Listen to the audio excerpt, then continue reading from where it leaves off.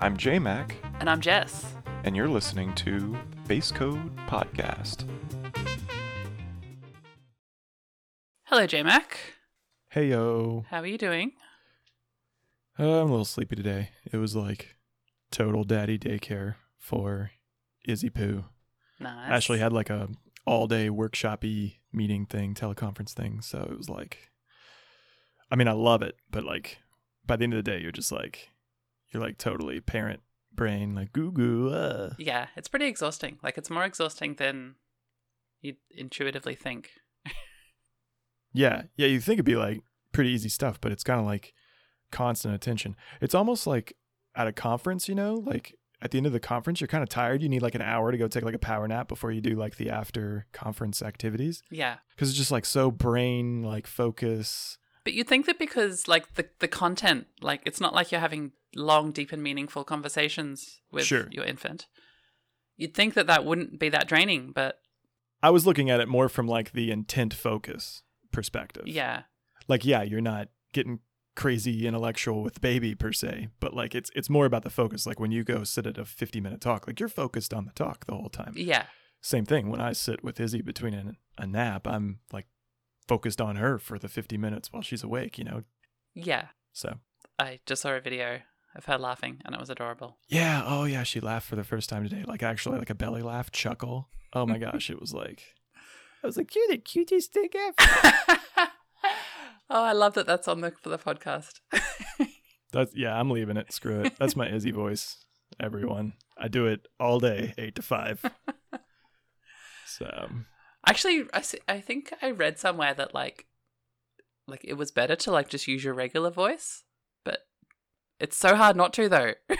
I've been better about it. Like I've been breaking out of it, but that's kind of like now my jokey Izzy voice. Like, Yeah. you know, I'm a guy. Like she does something cute. I'm not like, how do you say like words like that in a guy voice? You know, that's precious. You know what I mean? Like it sounds weird. Sounds very creepy doing that. So anyway, the point is like that's why I lean to the Izzy voice when I say things like that. Yeah. But yeah, when I'm playing with her, I try to use a regular voice. I think it's just impossible to resist using baby voice though with animals Sure. and babies. I read that though. You're right though. I read that, and they say like use a full vocabulary too. Don't just use like poo voices. Yeah, like or like, words. You know, the doggy and I don't know. I can't. But yeah, I know what you mean. Yeah. Actually, use the real words of things because otherwise you're teaching them like one word and then later on you're like, hey, you know, I taught you that word. It's actually a different word. The real word is dog. In a way, it would kind of be funny to do like a hardcore experiment where you just told them the wrong name for something until they were like 8 and got out in the world and realized it wasn't the right word. But like then like when they became 20, like they still kind of said it, because it was like so ingrained. That's probably child abuse.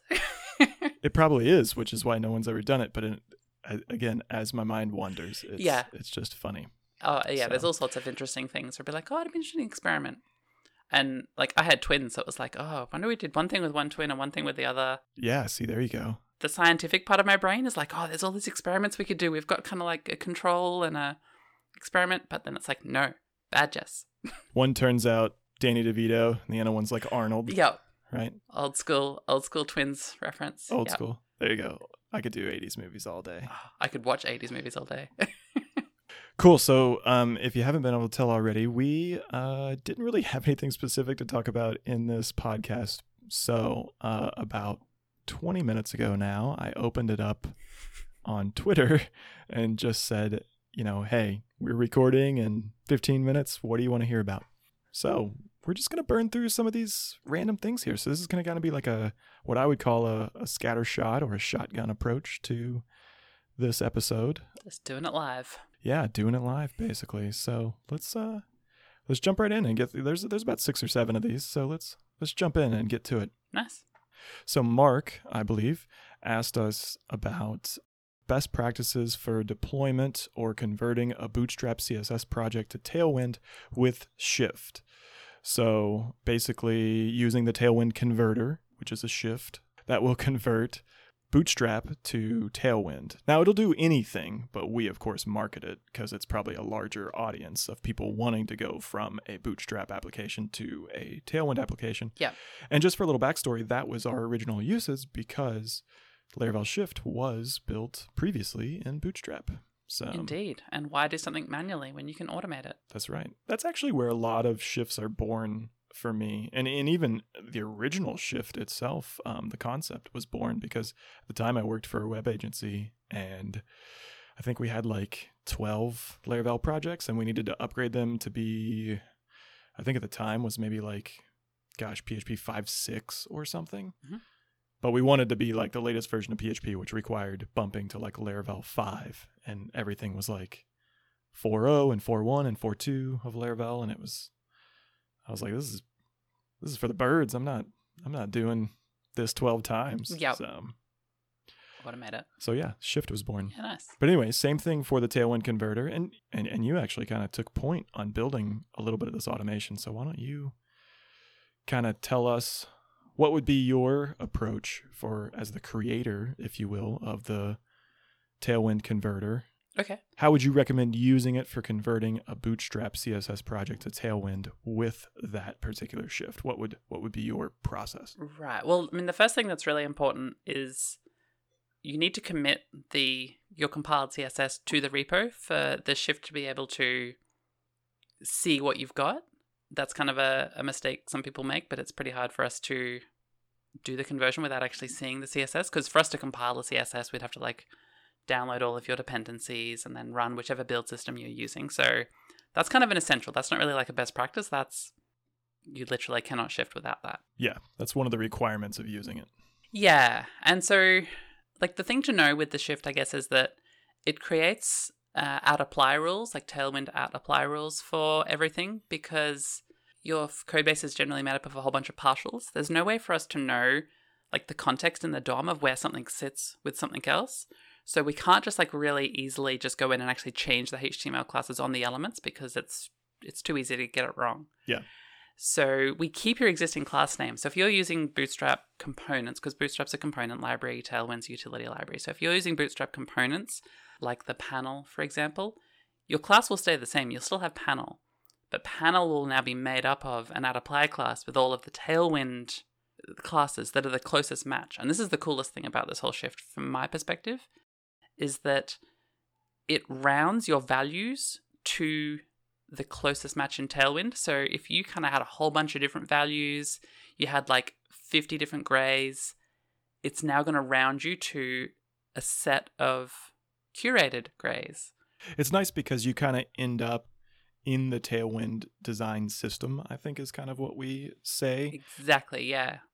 You know, of course, it honors what you would have been using in Bootstrap. So these aren't just arbitrary necessarily. They're rounded and matched as best as possible. But like, yeah, that's kind of like a nice side effect. We don't probably play that up enough, but like, you know, it's definitely converting your CSS to be Tailwind CSS. And again, it's not just Bootstrap, it's anything. You could be using Foundation or Bulma or you know, just your own custom CSS framework. And you're going to end up with a lot of Tailwind add apply rules inside of your CSS file because that's what it's going to kind of match and generate for you. But they should still, on the surface, style and yield roughly the same design. Exactly, yeah. And that makes it, going forward, if you're maintaining this code base and actually wanting to start using Tailwind, which is the whole reason you probably run this converter, is when you start using Tailwind classes, the spacing and everything you use in Tailwind will be consistent with what, you know, your old Bootstrap classes had, because they're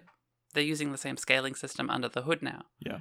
And you can now go into the Tailwind docs and all of the values that are there are the same ones you can use. This is probably one of my biggest, I don't know what the opposite of a best practice is, but one of the things that I don't like doing with Tailwind is completely customizing the Tailwind config to the point where the Tailwind docs are no longer that useful because the values that it shows in there are not actually the values that you have configured. Yeah. So we always take the approach of as close as possible to the defaults because it's easier to onboard new people. It's easier to work on multiple projects. There's just so many benefits to using as close to possible as defaults for anything.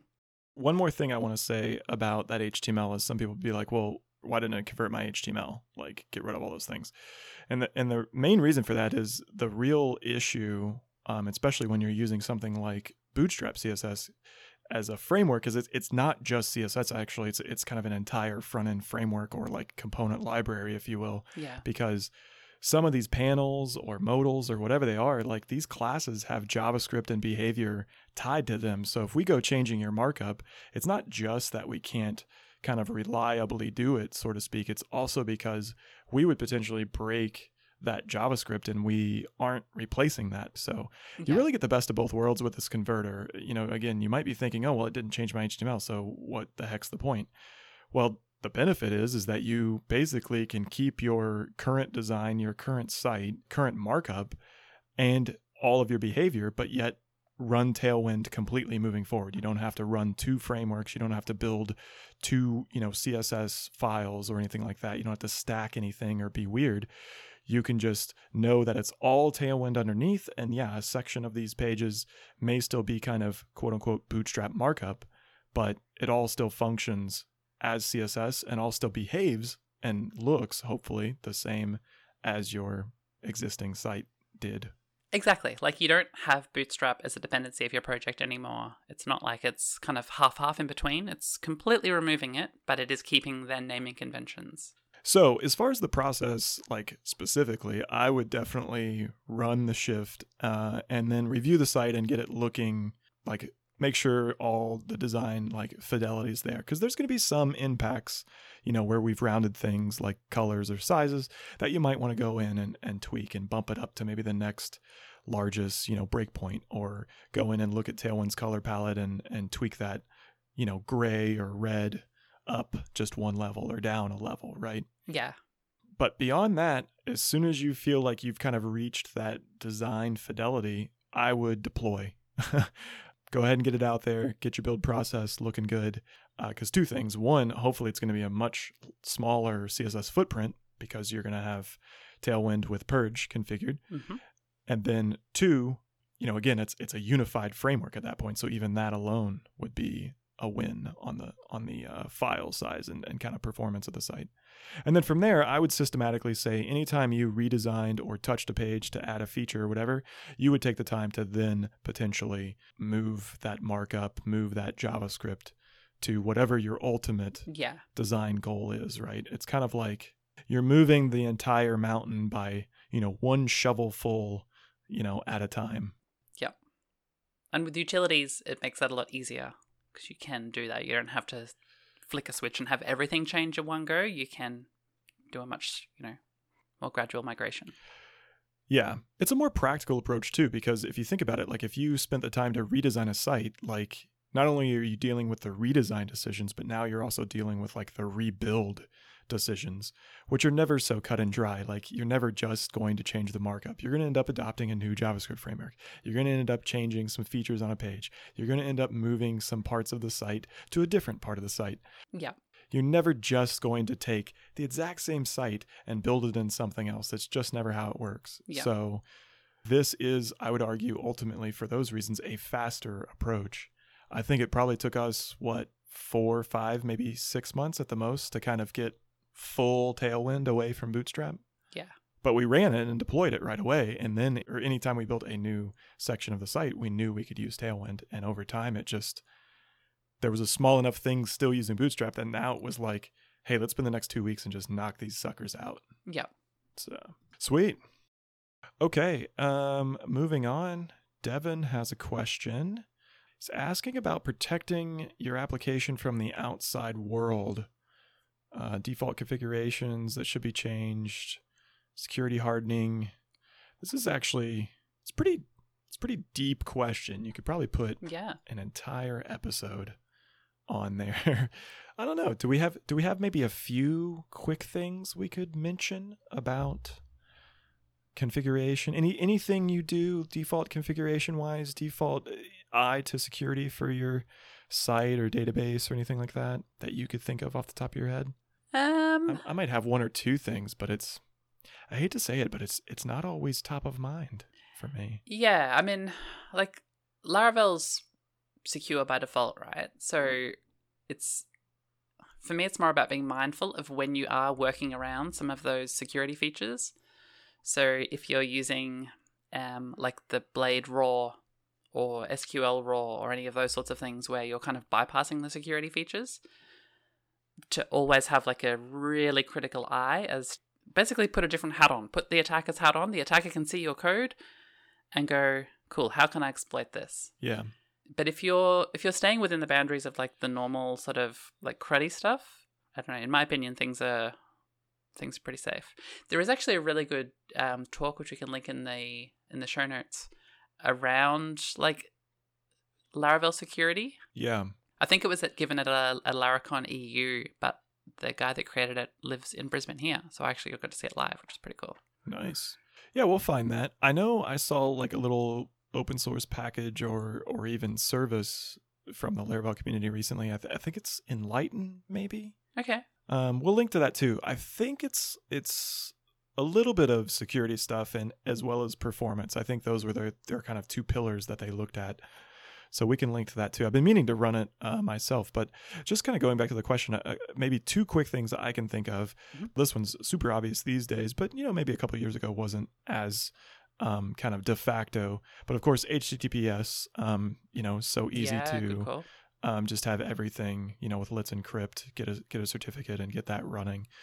So that should be kind of a no-brainer these days. But again, a couple of years ago, not every site of mine was HTTPS. Yeah, now that browsers are like pretty much putting red flags on sites that aren't using HTTPS, it's like... It's kind of required. So that one's a no-brainer. Yeah, absolutely. Yeah.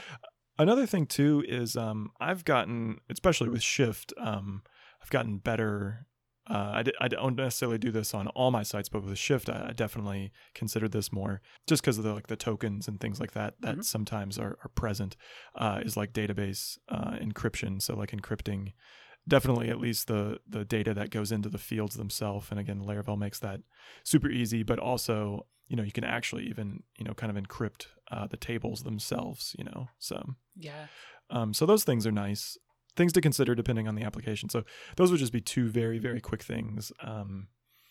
Again, maybe we'll put some links in the show notes to some cooler stuff, but it's just not always top of mind for me. And not saying it shouldn't be, but just being honest, it's not an area I've ever really gotten that deep into. I also tend to just use things like Forge or Vapor as well that configure the server for you. And I, effectively I'm trusting that they know what they're doing. Sure. And outsourcing that so that I can kind of focus on the rules and things. But it really depends on what software I'm building, right? I've worked on stuff for police and governments, and we've got pen testers and all that come in and, try and hack it.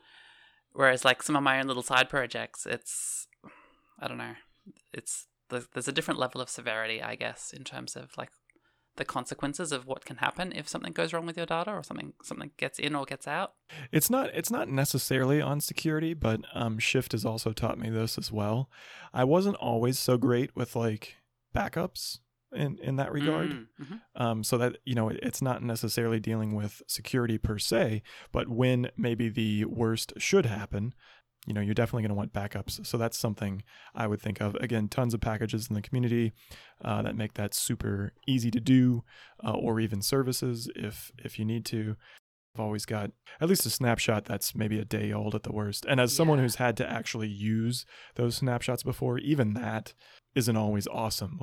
You're still always going to lose just a bit of data. And if maybe you had a flood of traffic or it was a busy time during the day, it sucks to kind of piece those back together. And I've done it twice now, I think, for Shift, where I've had to kind of rebuild the database. So definitely consider that too.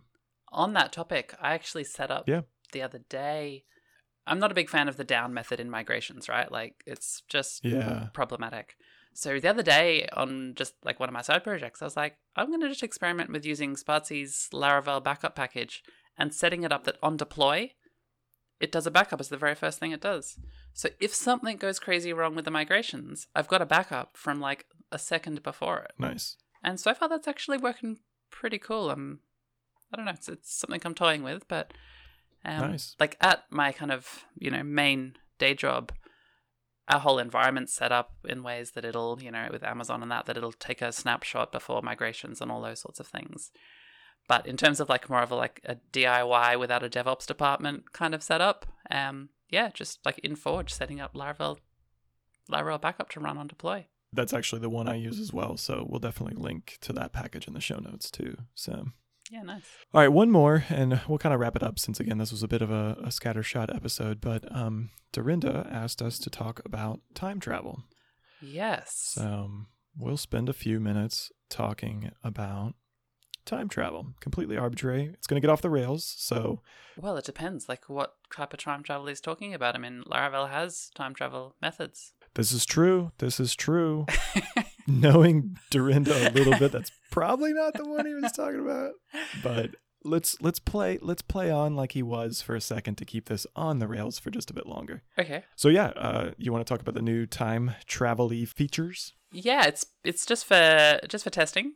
So oftentimes you'll have some code that, you know, you want to run a scenario where something happens in the past and then something happens again at another date, and something should happen because of the time. And so when you're testing that, you need to like simulate that time change happening. And sometimes it's easy as like when you're creating a record, you just set the created at as now minus, you know, sub days 5. But Sure. There's times where you can't inject into that process. Yeah. And so Carbon has, for as long as I've used it, had this method, this static method called set test now. And you can pass in a Carbon instance, and then all calls to Carbon will use that time. And so you've been able to do these things in Laravel for a while, but now there's like a first-party method in like a test helper that's travel to and all these sorts of things. And behind the scenes, it's using that. And as long as in your code base, everywhere you interact with time, you're doing it via Carbon, no sneaky calls to, you know, built-in PHP's date or anything like that, then yeah, you're sweet. Once you kind of wrap your head around that terminology, which I don't think is a big leap at all, but once you do, it is way smoother than kind of the set test now, and then like remembering like, okay, well, don't use a mutable date with Carbon. Yes. Like, you know, I've been bitten by that. I'll set test now, and then I'll do now plus 2 days, and then later down the code, I'll reference that same now, so to speak, and it's like I'm still off, and I'm like, what's going on? And it's because, well, now I'm also dealing with like this mutating of dates. So yeah, Carbon being mutable by default is a recipe for all sorts of unexpected problems. Yeah. So, you know, I think it makes it more clear that you're toying with dates in your test, and I do like the communication of it. So even though I didn't mean to kind of take that tangent, as far as Rails, it is inspired by Rails. So if you used Rails before, then you know that they have very, very similar functionality in their kind of test layer to kind of time travel and wormhole and loop back time. Nice. Prior to these new helper methods, I had my own helper method called acting at, which kind of complements the acting as. So you go, you know, if you're making a request, this acting as user, acting at this time, which I quite liked. So yeah, whatevs. I think I had like a set now, because I never liked the set test now. I just for something like Carbon, it was so asymmetrical, like it was so out of place. Everything else in Carbon's so nice, you know. Now format, add day, you know, it's not even add days 1, like they even say add day, like it was very crisp. Set test now was like where they just gave up and said application manager state. It is a bit awkwardly worded, which is hard because like I know you're basically changing the value of now for tests, but yeah. Well, why not just do set now? That's the point. Why not just say set now then? Like just drop test and it's already better. But anyway, maybe they're trying to signal that like you should never use that in your regular code. I don't know. I guess, yeah. Maybe. Good call. Maybe they were. Anyway, as far as time travel in general, though, I will have one random thing to say on it, and then we can end. But it kind of brings us full circle, which is also, in my mind, kind of cool, because we're talking about time travel. Back to the beginning of the episode, talking about Izzy. Yeah. When I look at her, she is like the future, right? Mm-hmm. Like, I'm looking at time in a way when I see her. Like, she's my future, but the future beyond me too. Like when I am gone, she is here. She will be the next to kind of take over and continue, right? The continuation of not me necessarily, but you know what I mean? Like, I don't know, that's been kind of like the most, in a way, like individual mind-blowing parent thing for me. Okay. Like everything she does is mind-blowing as she learns and reaches for things and laughs like we talked about. But for me, as being the parent and in my own like individualism, that is mind-blowing for me to think like you are the future, you are time. Mm-hmm. I don't know. It's hard to explain because it's so... Well, there's all this kind of like potential there, right? Like, Yeah. it's like stored potential energy. For me, it really hits the thread of time, if you will. So it's like, yeah, when I see her, I just think like future, time, beyond me. Like it's so much bigger, right? Like, yeah, it is really crazy to think about like that far in the future where you're not around anymore. She's maybe had kids. Like thinking past your existence. Yeah, exactly. You know? Yeah. That things will continue going on after we stop existing is cool. So not exactly time travel per se, but it made me think of that and kind of bringing the episode as a hopefully as a full loop there. Yeah. So, what's your favorite time travel movie? Favorite time travel? Oh, I mean, obviously, again, going back to 80s. Again, love the tangents connecting, but yeah, obviously, Back to the Future is great. Yeah, 100%. I did appreciate Avengers Endgame, where they kind of joked on time for about 15 minutes of that movie, where they were just like cracking jokes about like time heist and like you can't go back to the past because your past is the future and your future is your past and that becomes your present. And it's like I really enjoyed that kind of banter for a few minutes. Okay, I haven't seen it. Oh, sorry. It's fine. Well, no spoilers there, but like it's not necessarily a time travel movie, but obviously that is an element of kind of how they save the day, so to speak. But yeah, coming back to, was it Robot Man, whatever I called? Yes, Iron Robot Man? Man's in it. I just haven't seen like a lot of that Marvel DC whatever it is universe stuff. So Marvel DC Universe. You know, all the comic book movies. I don't even know who's from what, like Batman. I'm sad for you. I'm sad for you right now. You're embarrassing me. I just don't get it. I'm not editing that out, by the way. That's like, fine. If we're keeping my Izzy voice, we're keeping your Marvel DC Universe. You know, I know they're two separate companies, Planetarium. but to me they blend together. The DC Planetarium. Yeah. Okay, To me, we'll they blend visit there together. It's just like comic book superhero stuff that, for the most part, I just don't get. But I like Robot Man. I'm sorry, everyone. No, Robot Guy. Robot Guy, sorry. Stick with the common name. Yeah. All right, good stuff. Well, we've done it now, so. We've done it. Peace. Yeah. End episode. Sorry, everyone. End episode. See ya.